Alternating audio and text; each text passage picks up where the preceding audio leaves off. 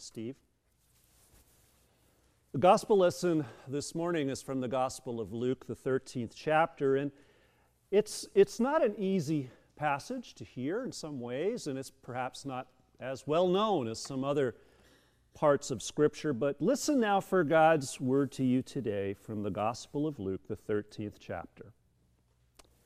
At that very time, there were some present who told Jesus about the Galileans whose blood Pilate had mingled with their sacrifices.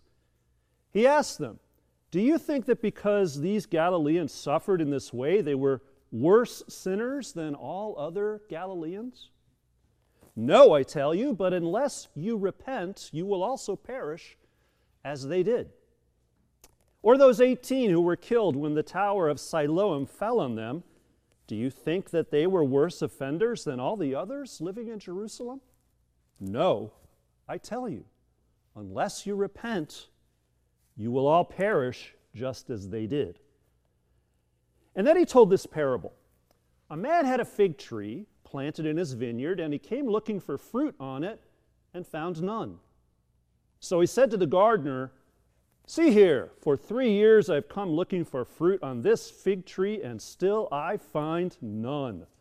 Cut it down. Why should it be wasting the soil?" He replied, "Sir, let it alone for 1 more year until I dig around it and put manure on it. If it bears fruit next year, well and good. But if not, you can cut it down." This is the word of the Lord. Thanks be to God. Let's pray. Gracious God, we pray that you will grant us the eyes to see, the ears to hear, the hearts and minds to understand your word and your world this day. For we pray in Jesus' name. Amen. Well, as he was trying to make a living by making music, by being a musician, the great composer Beethoven would often have to play piano in front of small audiences in the home or the salon of a wealthy patron. And sometimes when he got the sense that the people listening to him were really not that into the sheer profundity and the beauty of the sounds that he was making, he'd play a trick on them. He'd perform one of his beautiful, slow, soft pieces of music, like the Adagio from the Moonlight Sonata. He'd lull his listeners into a sense of peace and ease and relaxation. And then just as he reached the final notes of the piece, he would slam his elbow down on the keyboard, and he would burst out laughing at all the shock that he had caused. Well, it's obviously no laughing matter when you look at the news today, these past few days, of all the terrible things that are happening in New Zealand or Mozambique, Malawi, Southern Africa, Venezuela, Washington, D.C., Oakland, all these other places, all this terrible news. And, that's the kind of feeling I get sometimes. My normally peaceful state of mind gets slammed by the realization that our world suddenly seems out of control, out of balance, out of tune. And like anyone else, I want to make sense of all this uncertainty. I want to set my mind at ease. I want answers for why something so horrible happened, for who's at fault, who made it happen, who's to blame, and what on earth are we supposed to do now? Now, in social psychology, a term gets used to describe our hardwired human inclination to constantly try to seek or maintain or impose a sense of order, and that term is cognitive closure. Cognitive closure. We all want cognitive closure. We all want peace of mind, and there's nothing wrong with that. It's just that in constantly striving for certainty or assurance or closure, we human beings can end up in some pretty destructive dead ends. We can grasp at any idea or any person who sort of promises to set things right or set our minds at ease or make everything okay or great again. We can unjustly lash out at other people who seem to threaten our security or our comfort or our way of life, especially if they're different from us. Or we can create a very false sense of security by ignoring all the realities all around us and within us. And when we do that as followers of Jesus, we cut ourselves off from a God who wants nothing more than to transform us by the renewing of our minds. That's what Paul says in Romans. In the text we just read from Luke's Gospel, Jesus is on a path. He's on a journey south to Jerusalem. He is with his disciples. They're coming down from Galilee. And all along the way, the whole 12th chapter of the Gospel of Luke, Jesus has been warning them all the time about all the terrible things that might happen.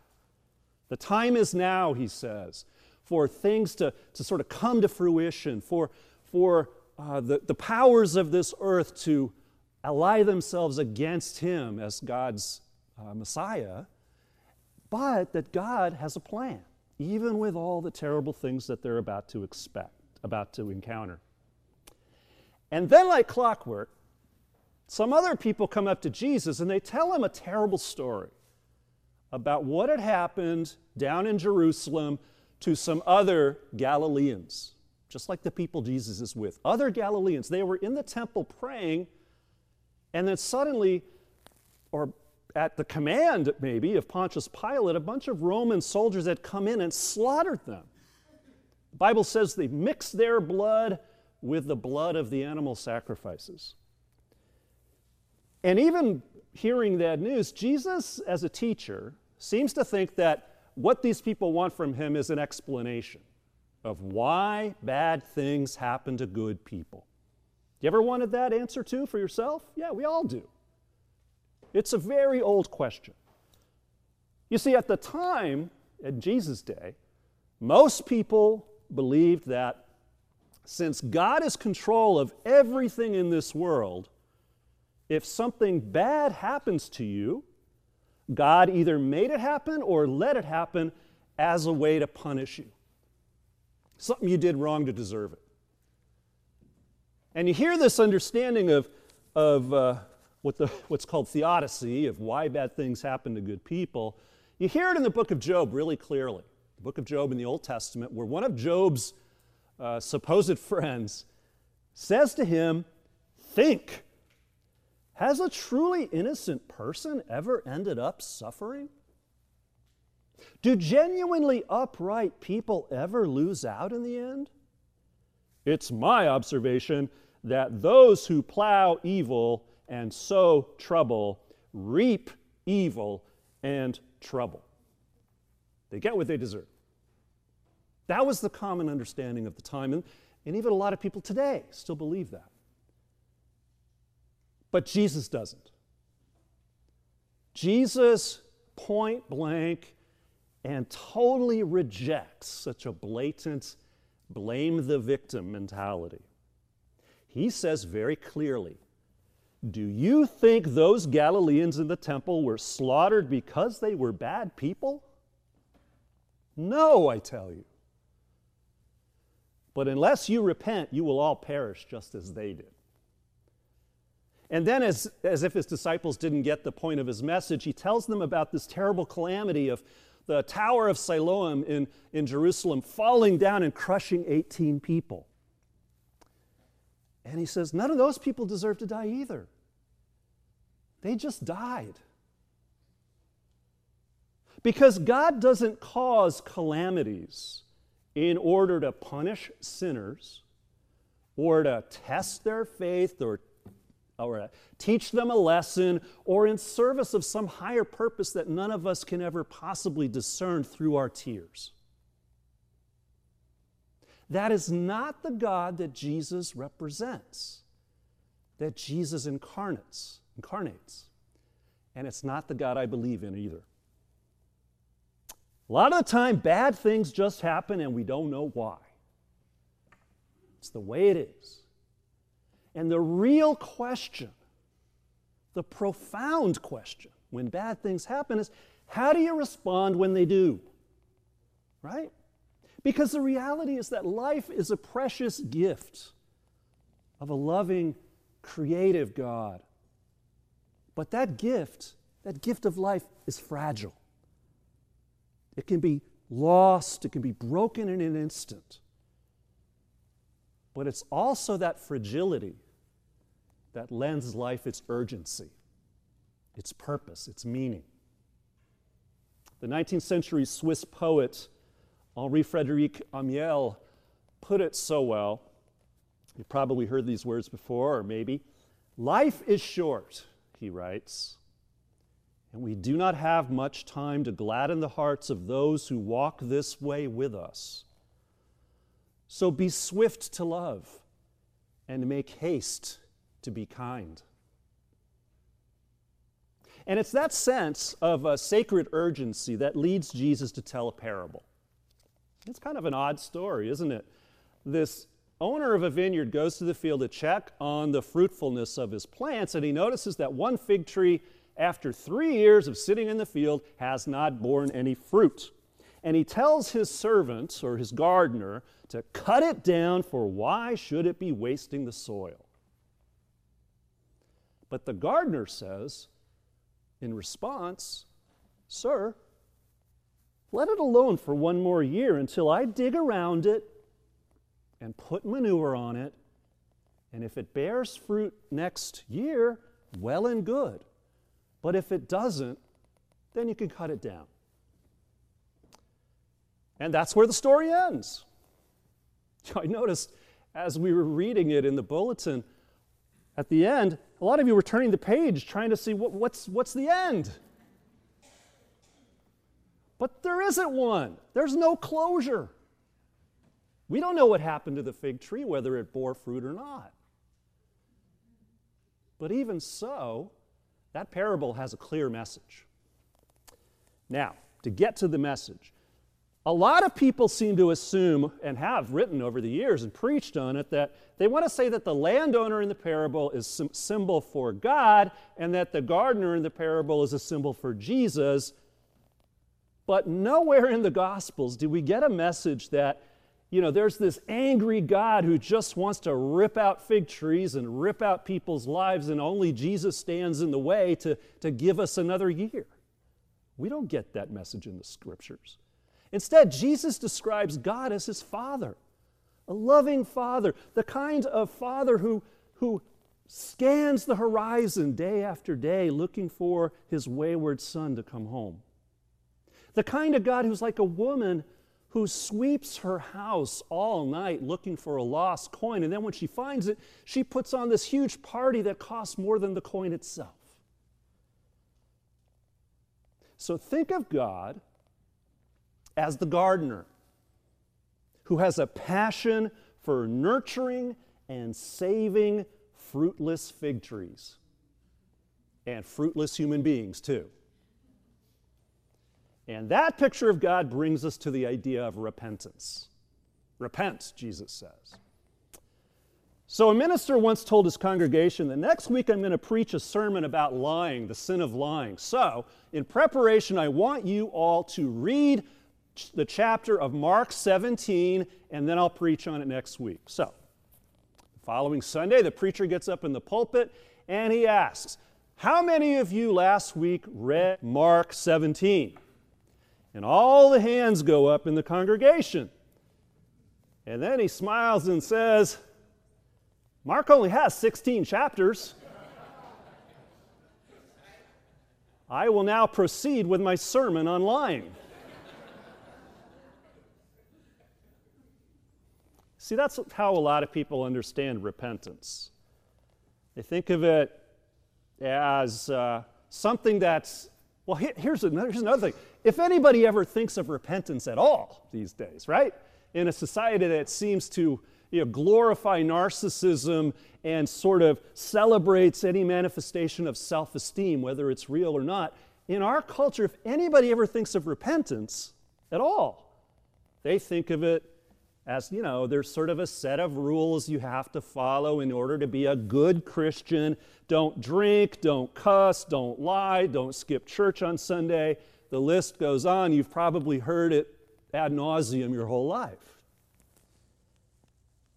And it plays on a sense of guilt, implying that if you just try really hard to stop doing some bad stuff, that an easily offended God is more likely to take it easy on you when it comes to punishment.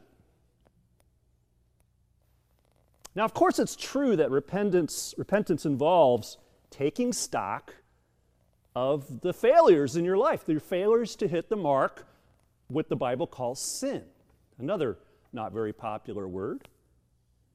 So it's true that in all sorts of ways, we all need to change our ways. But repentance isn't just about judgment and guilt. It's about being open to a new way of thinking.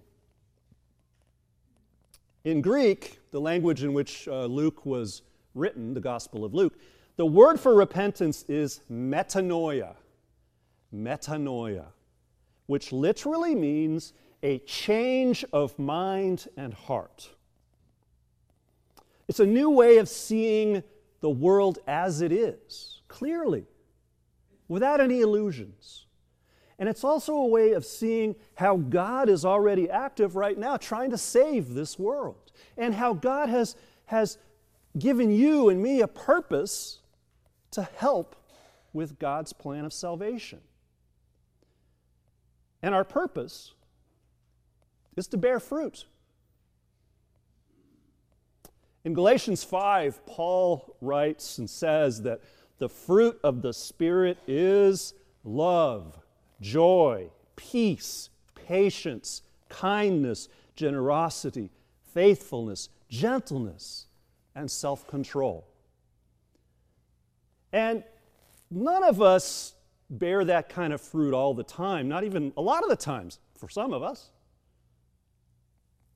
But being a Christian is being captured by a vision that our lives have meaning when we are swift to love and make haste to be kind. That is what John the Baptist came into this world before Jesus and said, that is fruit worthy of repentance. So remember that the sin of the fig tree isn't that it did something necessarily bad. It's that it didn't do anything at all. It just sat there wasting soil. Failed to live into its purpose. And that makes me think of a beautiful short poem by the Japanese Christian Toyohiko Kagawa, who writes, "I read in a book that a man called Christ went about doing good. It is very disconcerting to me that I am so easily satisfied with just going about." You see, going about aimlessly in life just doesn't cut it as a Christian. Because we do have an aim. And it isn't just sitting around trying to get cognitive closure in the face of suffering. Our calling is to seek peace and justice in healing first wherever we are, and not just peace of mind. That means that when we see a disturbing story in the news, we should pay attention to the signs of where God's grace and justice and mercy and healing are already at work. Even if those signs are, as the newspaper writers would say, even if those signs are below the fold, not the headlines. So as we're all still trying to come to grips this week with the terrible news of last week, of cold-blooded massacre in Christchurch, New Zealand, and a devastating cyclone in southeastern Africa. Our challenge as Christians is to look below the fold, beneath the headlines. And it's at times like these when the now famous words of Fred Rogers from Mr. Rogers' Neighborhood, they really make sense. He said, when I was a boy and I would see scary things in the news, my mother would say to me, look for the helpers. You will always find people who are helping. And that's what you and I should do today too. Look for the helpers. Because that's where God is in the midst of unthinkable suffering. And beyond looking for the helpers, we're called to be helpers too. To bear the fruit of compassion and humility and self-giving love and selfless reconciliation. You could send money, as I invited you to do today, as our church is inviting you to do today. Send money to missionaries in southeastern Malawi who are on the ground and actively trying to bring healing to people in need. Or you could reach out nearer to home in your own neighborhood to a Muslim person, say, who lives nearby you, or even in your family. Reach out to them and meet them where they are and listen to their story and share your story, because right now, I'll bet you anything, they're feeling really scared and confused and unwelcome right now. Lots of other people feel that way too. But whatever you do, remember that the first step in authentic helping often involves true repentance. It's taking account of the barriers to growth both within you and without you. And sometimes it takes a tragedy, it really does, to start that process of self-examination. Sometimes it just takes a moment of some self-realization, some truth, some image, some word that comes to you, whatever it is. Whatever it is that moves you to take stock of your life, ask yourself, what is it about me, the way that I interact with the world, that keeps me stuck in dead ends of anger or apathy or guilt or ignorance or self-absorption or blame? What is it about me? Uncover it and let God the gardener fertilize your soil. I'm going to close with something that appeared in the New York Times Magazine last week. I want to thank Eric Behrens, if he's here, for pointing it out to me. In the New York Times, Rachel Howard writes about a time in her life when she was struggling with a nagging feeling of guilt. It involved a marriage that she'd entered into mainly as a way to achieve a sense of normalcy and comfort in life, and the marriage ended in divorce even if the pain endured. And then 3 years later, she was in an Episcopal church in New York City on Good Friday, and as the priests left the sanctuary after the service, all she saw in front of her was a blank concrete wall. And she writes, "Then I collapsed in the pew, sobbing. And a priest saw me, and she sat next to me and held me. She said I had to name the sin that kept me trapped. And I realized that I really had loved Bill. But by the time he proposed, I had started to change. I was 25 and scared and lonely, and I buckled. I married Bill for the security. I married him selfishly. I told the priest I betrayed him. And then the priest invited Rachel to pray, using the Book of Common Prayer, to pray for God's mercy and to leave the sin and the guilt behind. And as she walked out of the church that night, she writes, I was a different person. She realized that guilt, when it is suppressed or unaddressed, can become a pathology, a sickness. Like any other unexamined, self-imposed barrier to growth, it poisons the soil of the soul that allows you to bear fruit. And she ends with these words about the season of Lent, the season that we're all now in. Lent is a passage moving us from paranoia to metanoia, from being literally out of our minds to being reconciled with our true minds through repentance. So my hope for all of you today in this place and watching us online is this season of Lent, whatever season that you find yourself in, that it is going to be fruitful for you.